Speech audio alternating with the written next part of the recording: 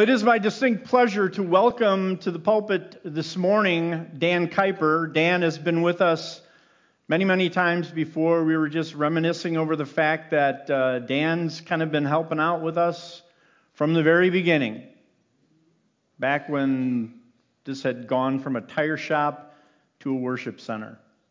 And we're excited to have him with us again this morning. Let's give Dan a warm welcome.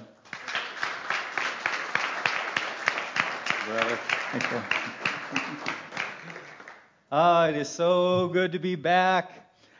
I always enjoy my time here at Hope Community. There's so much to love about this church, and one of the things that really stands out to me is you are one of the only churches I know of that doesn't put their drummer in a cage. That is such a beauty, and we're talking about being free indeed this morning, so that's just a symbolic thing. That's pretty.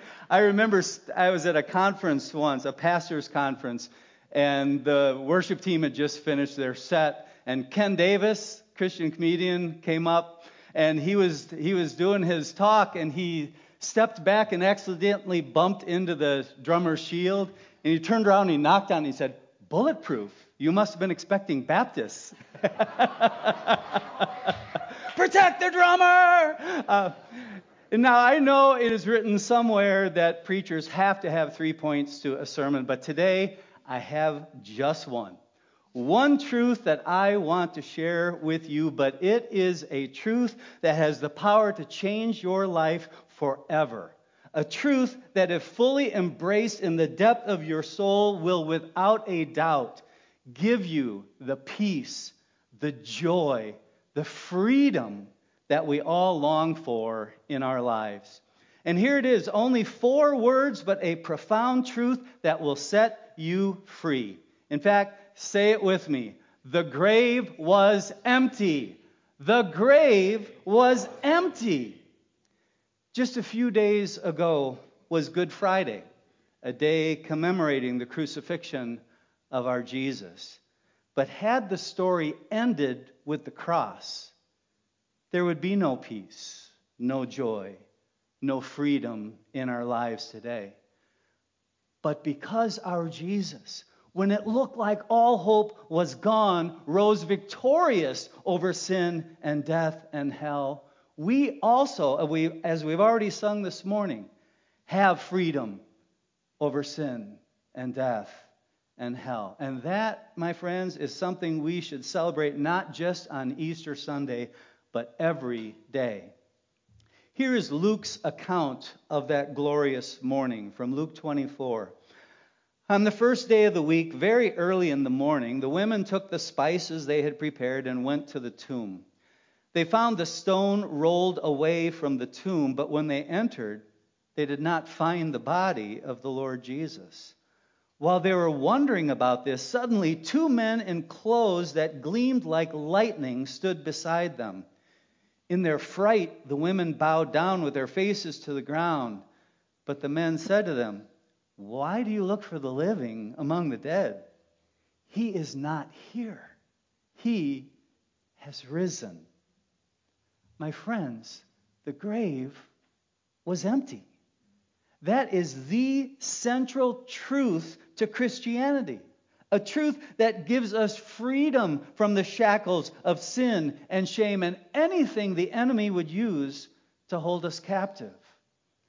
A truth that gives us freedom that, whether people want to admit it or not, this world is desperate for. But let's face it, we live in a world where truth is hard to find. We live in a world that has turned its back on Jesus. We live in a world where truth is not absolute, but relative, where there is your truth and my truth, and our truth is whatever we decide. We live in a world where people who believe in God's truth are openly mocked, even persecuted, despite overwhelming evidence that God's word is true.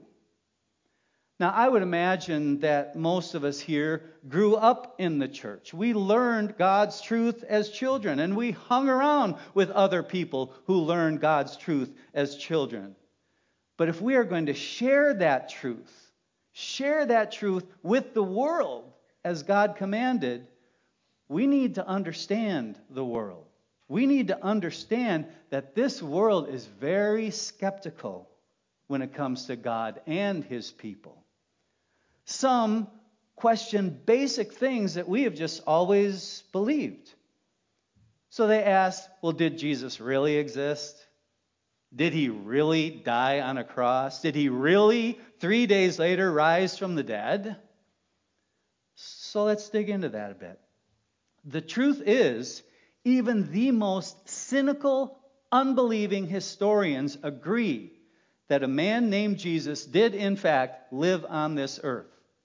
That He did, in fact, die on a Roman cross on a Friday. And that He was, in fact, buried in a tomb, and that tomb was, in fact, empty on Sunday morning. So how do unbelievers reconcile their unbelief with an empty grave? Well, some contend that Jesus stole the body of Jesus and then made up a story that He rose from the dead. But that discounts the hundreds of people who testified to seeing Jesus alive with their very eyes. A truth not only reported in the Bible, I should add, but has been corroborated in many other books that were written at that time.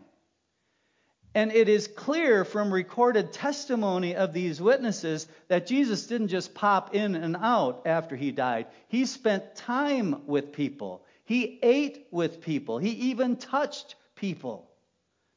And yet, unbelievers still don't believe.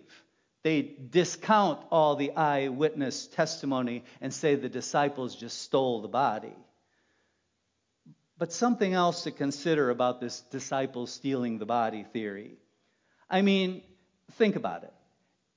If the disciples stole the body, it was obvious that Jesus was in fact still dead. And if Jesus was still dead, that means there was no resurrection. And if the disciples knew there was no resurrection, that Jesus was in fact dead, why were they so willing to endure persecution, and most of them eventually being killed in horrifying ways? Why would they endure such torment for something they knew was a lie? Now, the Bible doesn't give us all the details about the disciples' demise. But according to historians, according to tradition, let's take a look at what happened to Jesus' disciples. Bartholomew was cruelly beaten and crucified. Thomas, stabbed to death with spears. James, killed by the sword. James, son of Alphaeus, stoned to death. Philip was murdered. Andrew was crucified. Matthew was killed with a sharp spike fastened to an axe blade. According to historians, John was the only one of Jesus' 12 disciples to die a natural death, but that was only after he had been immersed in a barrel of boiling oil. Now, some early church writers say that Peter was killed by crucifixion, and making that even more horrific was the fact that he insisted he be hung upside down on the cross because he didn't want to die the same way that his Jesus died. Yet, unbelievers say the disciples stole the body. They made up the story that Jesus rose from the dead. Now, just imagine the disciples planning that cover-up. So Matthew said, okay, guys, here's the plan. We're going to steal Jesus' body. We're going to tell everyone that he rose again, right? Now, people are going to say it's disinformation. Facebook is going to fact check us. But we can't back down. We've got to stick to the plan, okay? Then Peter says, yeah, but what's in it for us? And Matthew said, what's in it for us? Well, people are going to falsely accuse us. They're going to mock us. They're going to beat us to a bloody pulp. They're going to throw us into prison. Our reputation is going to be shot. Our families will be in jeopardy. We're never going to be able to get a job. And eventually, we're going to be either speared, stoned, or crucified upside down. Wow, where do I sign up, right? Friends, make no mistake about it. The disciples were perfectly willing to die horrible deaths because they knew the truth The grave was empty because Jesus had come back to life. Now, other historians through the years have speculated that the Romans stole the body. That they took the body because they knew the disciples were going to do it, and then they would just tell everyone that he rose again. But that Romans stealing the body theory doesn't hold any water either. I mean, if the Romans stole the body so the disciples wouldn't, they undoubtedly would have then put it on display for everyone to see. I mean, what better way to dispute the disciples' claims that Jesus was alive than by showing everyone a dead body? So that theory doesn't wash. And then there are some unbelievers who have adopted what is called the swoon theory. And I actually just saw this promoted on Facebook as truth 2 weeks ago. The belief that the tomb was empty because Jesus wasn't actually dead when he was placed in it. You see, he was unconscious, but he was still alive, and being in that cool, dark tomb somehow revived him. Well, that theory is preposterous for many reasons, not the least of which was the Romans were really good at killing people. It was common practice for them, after a person had been crucified, to pierce the victim's side with a sword. And if blood and water flowed out of the body, it was the undisputable sign of death, because blood and water showed that the red and white blood corpuscles had separated, something that only happens after circulation stops. What does the Bible say happened after Jesus said, "It is finished"? John 19:34. One of the soldiers pierced Jesus' side with a spear, bringing a sudden flow of blood and water. Think about it.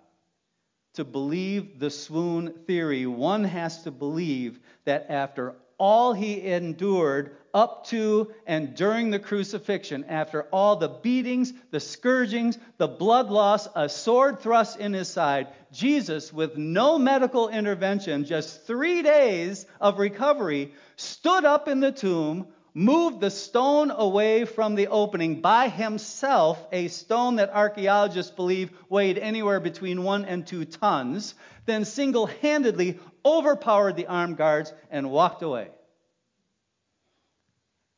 I don't know about you. I could never be an atheist. I don't have that much faith.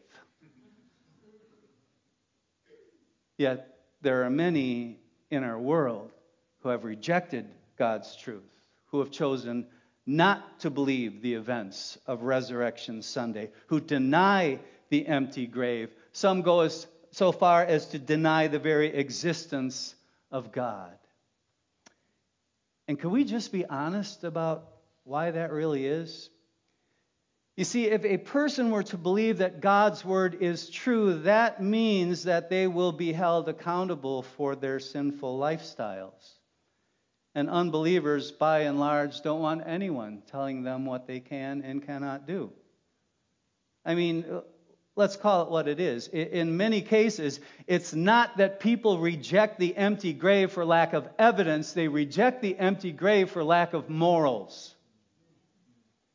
They reject the empty grave because they believe that freedom is being able to do whatever you want, wherever you want, with whomever you want, however you want.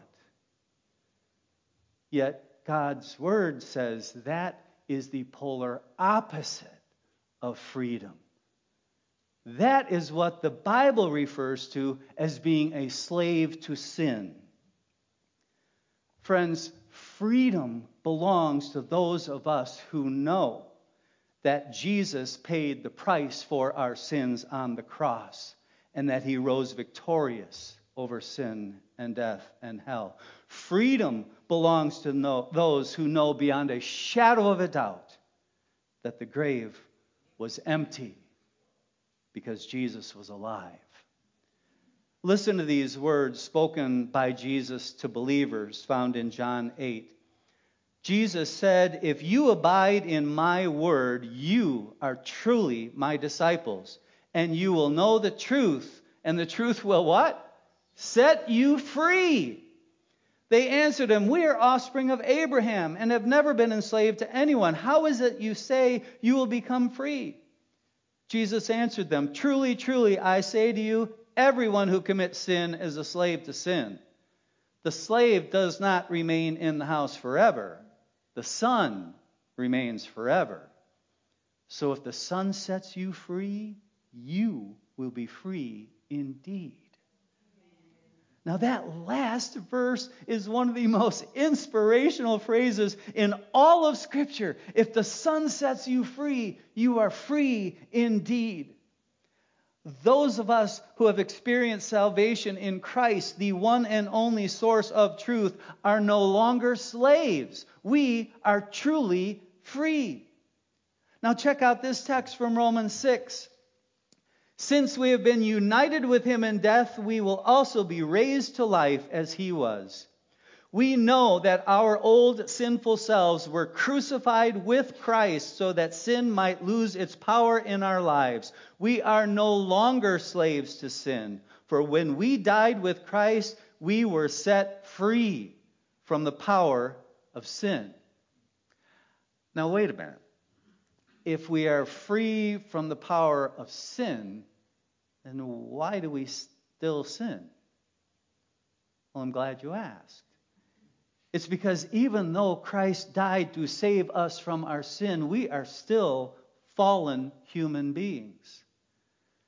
Salvation in Christ frees us from the power that sin once had over us. You see, when we are slaves to sin, we serve it willingly. The Bible tells us that when we are slaves to sin, it is impossible to please God. But when we surrender our lives to Christ, we become God's sons and daughters.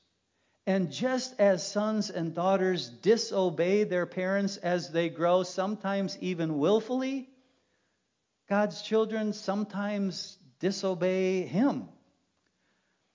I have a friend with a 3-year-old son who came home from work one day and his wife met him at the door and just handed him the child. Now, this is never a good sign, guys.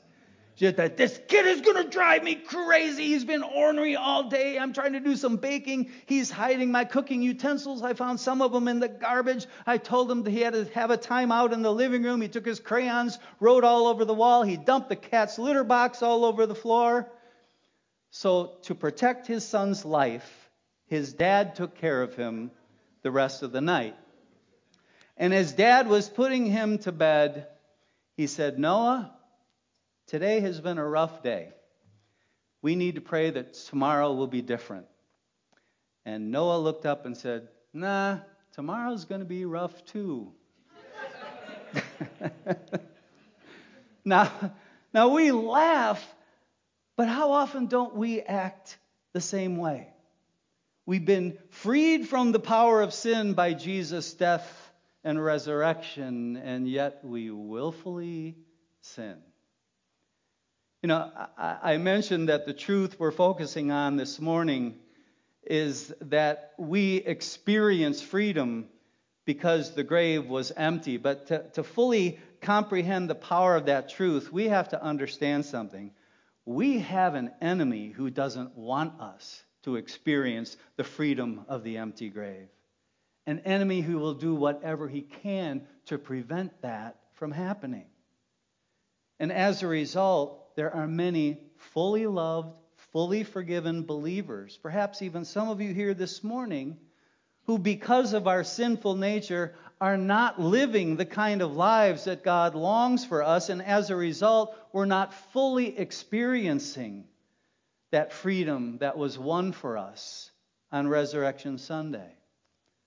Now, there are all kinds of things the enemy uses to hold us down and to keep us from being free indeed. But this morning, I want to briefly look at 3 common things that the enemy uses to hold us captive and keep us from being fully free in Christ.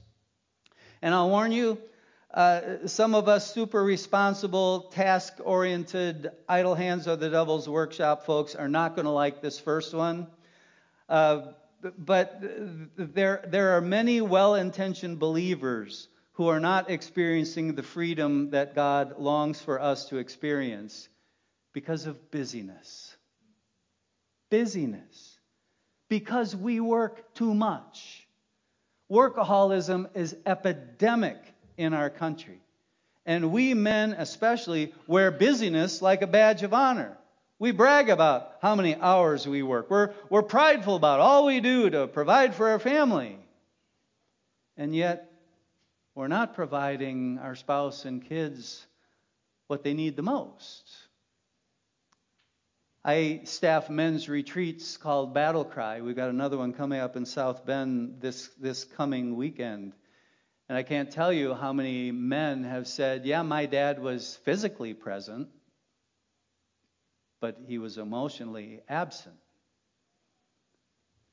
I can't tell you how many men come to the weekend saying they need balance in their lives. And what they're really saying is they're too busy. Busyness, my friends, even if we're doing good and noble things, can have an adverse effect on every aspect of our lives. I mean, we work, and then we go to church, and we work and work and work some more. We fall into bed every night, physically, mentally, emotionally spent. Even our spiritual lives are affected. We're so busy doing things for God that we take no time to spend with God. Does that sound like freedom? Corrie ten Boom had an interesting take on this. She said, if the devil can't make us bad, he'll make us busy. Friends, we will never experience the true freedom that God wants us to have when we are enslaved to our to-do lists. So the enemy uses busyness to keep believers from experiencing the true freedom of the empty grave. Now, perhaps being too busy is not an issue for you. Maybe you're missing out on the freedom of Christ because you are carrying the burden of shame, something I see a lot of in my work. People who are so fixated on yesterday that we're not living a full life today. Author Michael McMillan said, you can't start the next chapter of your life if you keep rereading the last one. I compare it to driving a car down the highway without ever taking your eyes off the rearview mirror. That's not very wise, is it? You're not going to get very far, are you? And yet that is how many of us are choosing to go through life, totally fixated on what happened back there. Beating ourselves up, carrying enormous burdens over our failures, regrets, sometimes over things that happened years ago. Either things we did or things that were done to us that continue to weigh heavy on us. Does that sound like freedom? Friends, we cannot experience true freedom. We cannot experience the beauty of the present and the promise of the future if we choose to live in the past. There is a reason the rearview mirror is this big and the windshield is this big. We're to live in the present. We're to look forward to the future, but we've got to keep the past behind us. Now, the truth is we are all affected by our past. But there's a big difference between being affected by our past and being defined by it. And being defined by our past is commonly known as a victim mindset. And boy, are we seeing a lot of that in our world today. People going through life saying, poor me, look what happened to me, I am so oppressed. Some people play that victim role so well they should carry their own body chalk, for heaven's sake. Now, please hear me. I'm not minimizing the painful things that may have happened in our past, but being a victim is a choice. It is a choice.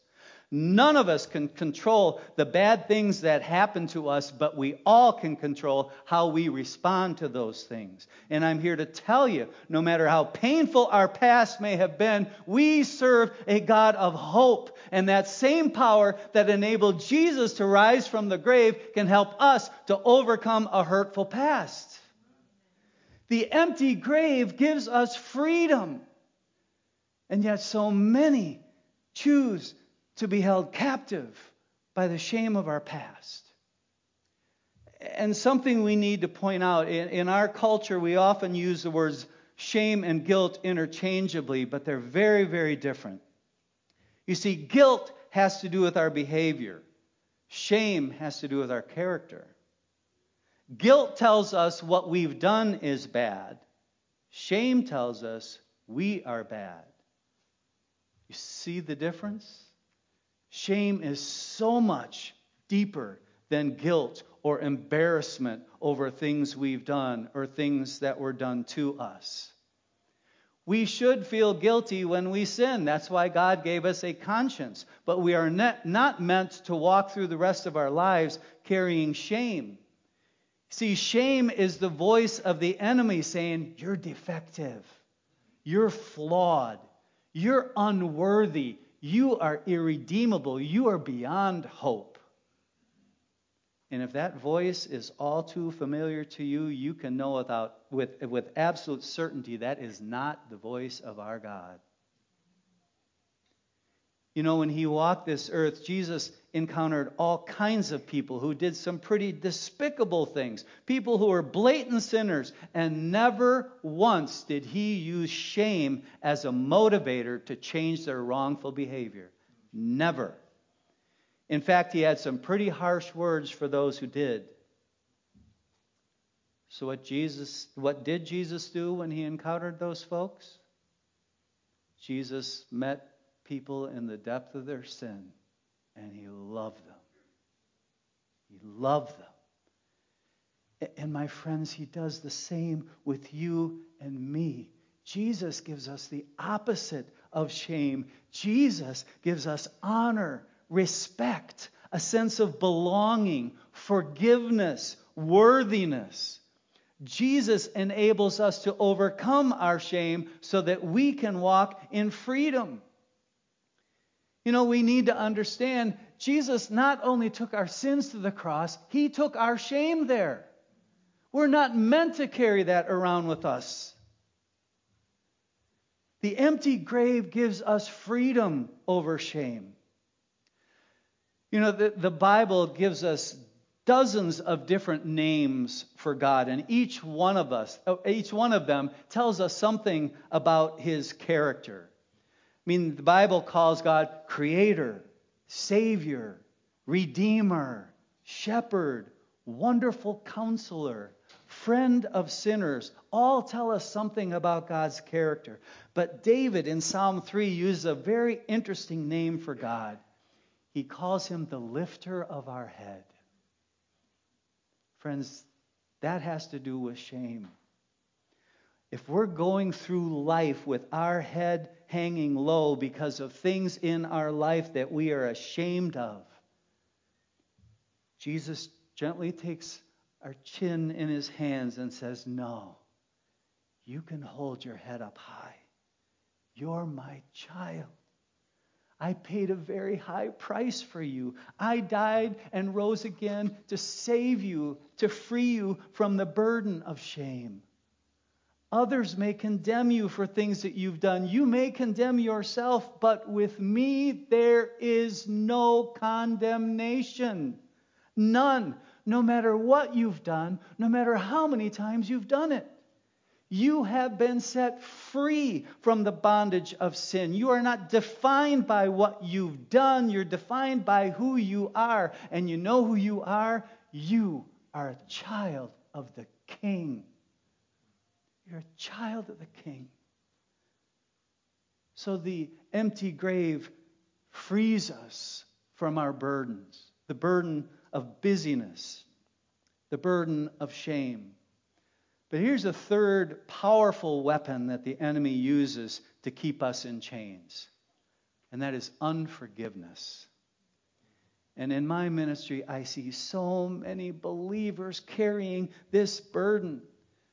And we can be held captive by unforgiveness in 3 different ways. The first way is by not forgiving others.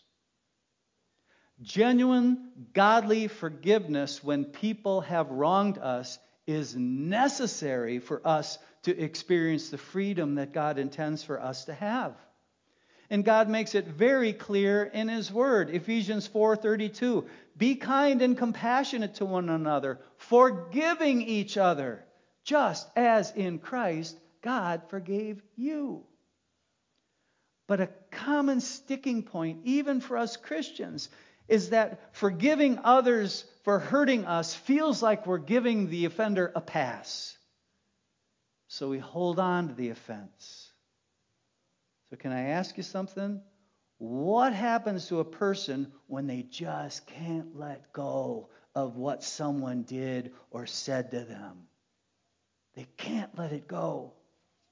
I mean, it affects them to the point where many times they are consumed by what that other person did to them. They can't eat, they can't sleep, they're always on edge. They may experience headaches, migraines, stomach problems, even depression. Does that sound like freedom? And to make matters worse, the offender's sleeping like a baby. What's wrong with this picture? So here's the deal, my friends. We don't forgive because the other person deserves it. We forgive because we do. God doesn't want us walking with that burden. Nothing is as exhausting as carrying a grudge. So God offers to take that burden from us and set us free. Now here's the thing. It's a lot easier for us to forgive someone who admits that they hurt us, right? If they say, I'm sorry I hurt you, will you please forgive me? That's a little easier than those people who will never admit that they hurt us, and they do it again tomorrow if they had the chance.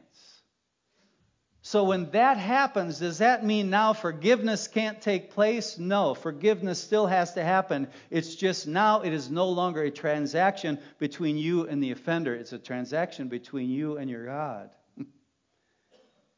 In those situations, we must ask God to free us, to give us the strength to let it go.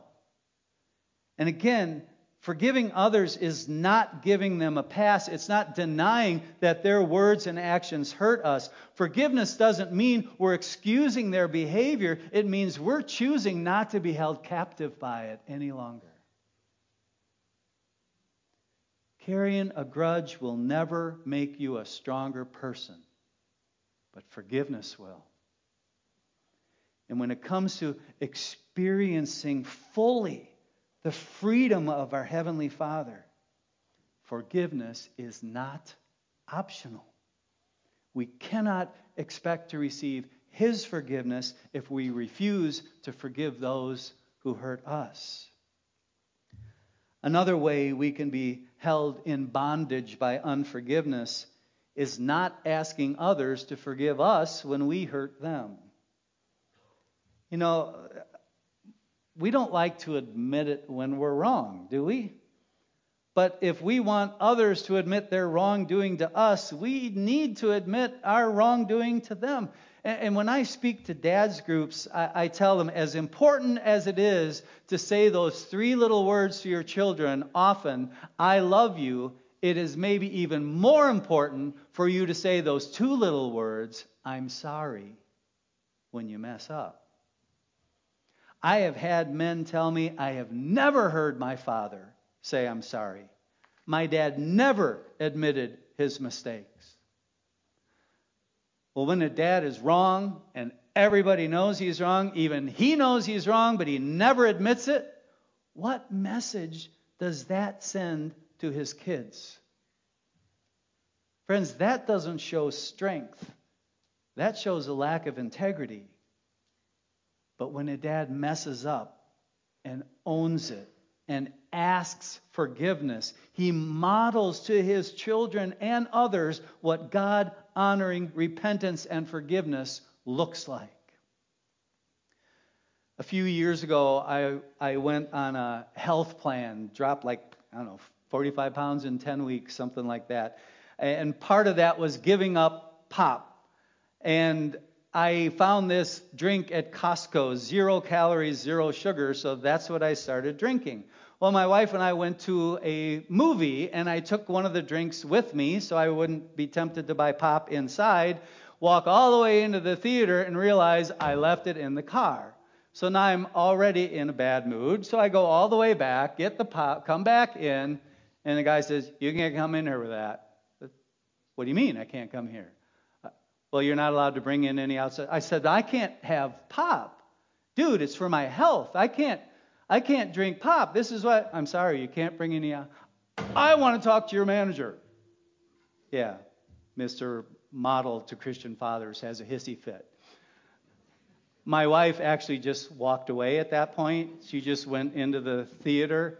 And I'm wanting to talk to the manager, and I'm saying, "I'm taking my business elsewhere. I'm never come back to AMC again."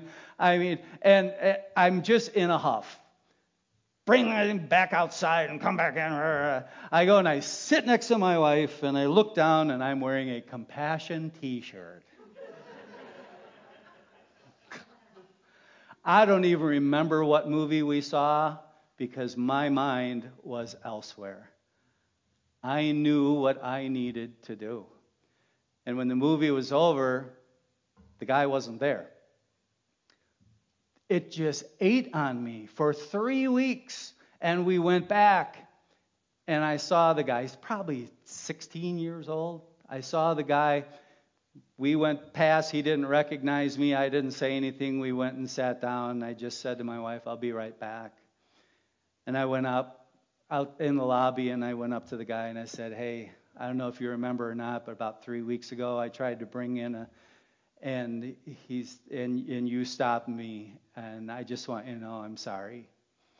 And, "Oh, don't worry about it. People try to do that all the time." I said, "No, I want you to hear what I'm saying. You were doing your job. I was being a jerk. I never should have treated you that way. I am sorry. Will you forgive me?" This is a 16-year-old African-American guy. I thought he was going to hug me. I mean, he may have never heard a grown man admit he was wrong before. And we actually did hug, and I walked away feeling free. I did what I needed to do. But God also convicted me in those 3 weeks to take a look at what was underneath that behavior. Because the underlying issue, many times when we hurt other people, is something that the Bible refers to as a sin that God doesn't just dislike, He detests. When we hold on to grudges or when we're afraid to admit we're wrong, there's an underlying sin, and it's called pride. Friends, we will never experience the freedom of Christ if our pattern is to pridefully cover up our mistakes and never admit it when we're wrong. That not only hurts those we've offended, it hurts us. So yeah, we've got to forgive others who hurt us. We've also got to ask forgiveness when we hurt others. But to fully experience the freedom we were meant to experience, we must also learn how to forgive ourselves. Have you ever thought that God couldn't possibly forgive you for what you've done? Or maybe that because you do the same stupid thing over and over and over again, that God's grace just must have run out for you? If so, I want you to listen to these very straightforward words from 1 John 1. If we confess our sins, He is faithful and just and will forgive us our sins and purify us from all unrighteousness. If we confess, He forgives. Now, there's no little asterisk leading to a footnote in the Bible that says, well, unless you're divorced, or unless you're an alcoholic or, do drugs, or unless you're involved in sexual sin, because we all know that's much worse than other sin. No. If we confess, He forgives. Doesn't matter what we've done. Doesn't matter how many times we've done it. And the instant we ask forgiveness, we're forgiven. We are fully forgiven, fully accepted. We fully experience the freedom that was won for us by the empty grave. And getting back to what the world believes, make no mistake about it, it is faith in the living Jesus that sets us free. In fact, He is the only way to the freedom we long for. And I know that's not a politically correct thing to say in our world today, because our world tells us there's many ways to peace and freedom. Let me say it again. Jesus is the only way to the freedom we long for. There is no other way. Look at who people are putting their trust in. Christians believe in Christ. Mormons follow Joseph Smith and Brigham Young. The Nation of Islam puts their trust in Muhammad. Seventh-day Adventists in Esther G. White. Others have put their trust in leaders like Confucius and Buddha and Zeus. But I want you to think about something. Every one of the people I just mentioned died. All but one of them are still dead. Millions of people in this world are putting their hope and trust in dead people. But as Christians, our hope, our trust is in Jesus Christ, who is no longer dead. In fact, He is very much alive. He has risen from the grave. He has conquered sin and death and hell. He has paid the debt in full that we owe. He has promised eternal life to all who believe. He is the way, the truth, and the life. No one comes to the Father except through Him. The truth of the empty grave, He was set free so we could be set free. If the Son sets us free, we are free indeed. Some time ago, I heard for the first time a story you may be familiar with. It's a story of a boy named Philip. Philip was 8 years old. He was in a Sunday school class with 9 other children, but Philip was different from the other children. You see, Philip had Down's syndrome. And because Philip didn't look like them or act like them, he was made to feel different, even teased and bullied by the other kids. Well, on Easter Sunday, the teacher gave empty plastic eggs to each child with the instruction to go outside of the building and put into the egg something that would remind them of the meaning of Easter. And then they were to come in with their eggs and share with the class why they put inside the egg what they did. Well, when the kids all came in, they were all excited to hear what other people had put in their egg. And the first egg was opened, and in it was a little twig. And the student said, "I put that twig in there because that reminded me of the wooden cross." Well, another student put in a flower, and another a butterfly, each of them explaining that represented to them new life. But when the teacher opened the last egg, it was empty. And the kids immediately started laughing. "Who didn't get it right? Who's the stupid one?" they chided. And the mocking continued until Philip, who was now near tears, finally blurted out, "That's my egg." Kids laughed even harder. "Philip, you are so dumb." The teacher asked, "Philip, didn't you understand what you were supposed to do? If you didn't understand, you should have asked me." Well, Philip now began crying, and he insisted, I did understand." And one of the kids said, "So why didn't you put anything in your egg?" And Philip said, "Because the grave was empty."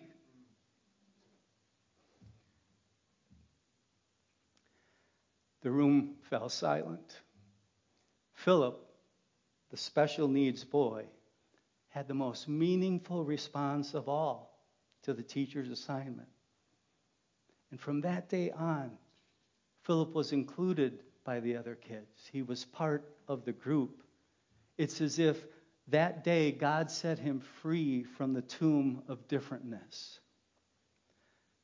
Just a few months later, at the end of summer, Philip passed away. His family had known since the time he was born that there were things wrong with his body and that he wouldn't live a full lifespan. And at his memorial service, Philip's life was celebrated by those who knew him. But his parents had no idea just how special their little boy was until the end of the service. When 9 8-year-old children, along with a Sunday school teacher, marched up to the front of the church and placed in Philip's casket 10 empty plastic eggs, remembering the greatest truth anyone could ever have shared with them, shared by an 8-year-old special needs classmate. The grave was empty. That is the central truth of the Christian faith. A truth that gives us freedom from the shackles of sin, shame, anything the enemy would use to hold us captive. And if the Son sets you free, you are free indeed. Let's pray. Hallelujah, what a Savior. We are so grateful, God, that you sent your Son, not just to die that painful death on the cross to save us from our sins, but a Son who then rose victorious over sin and death and hell, which allows us to experience your wondrous freedom today. Father, may each of us here this morning walk in that newness of life. May we leave here experiencing the depth of your freedom like never before. And we offer this prayer in the mighty name of our Jesus. Amen.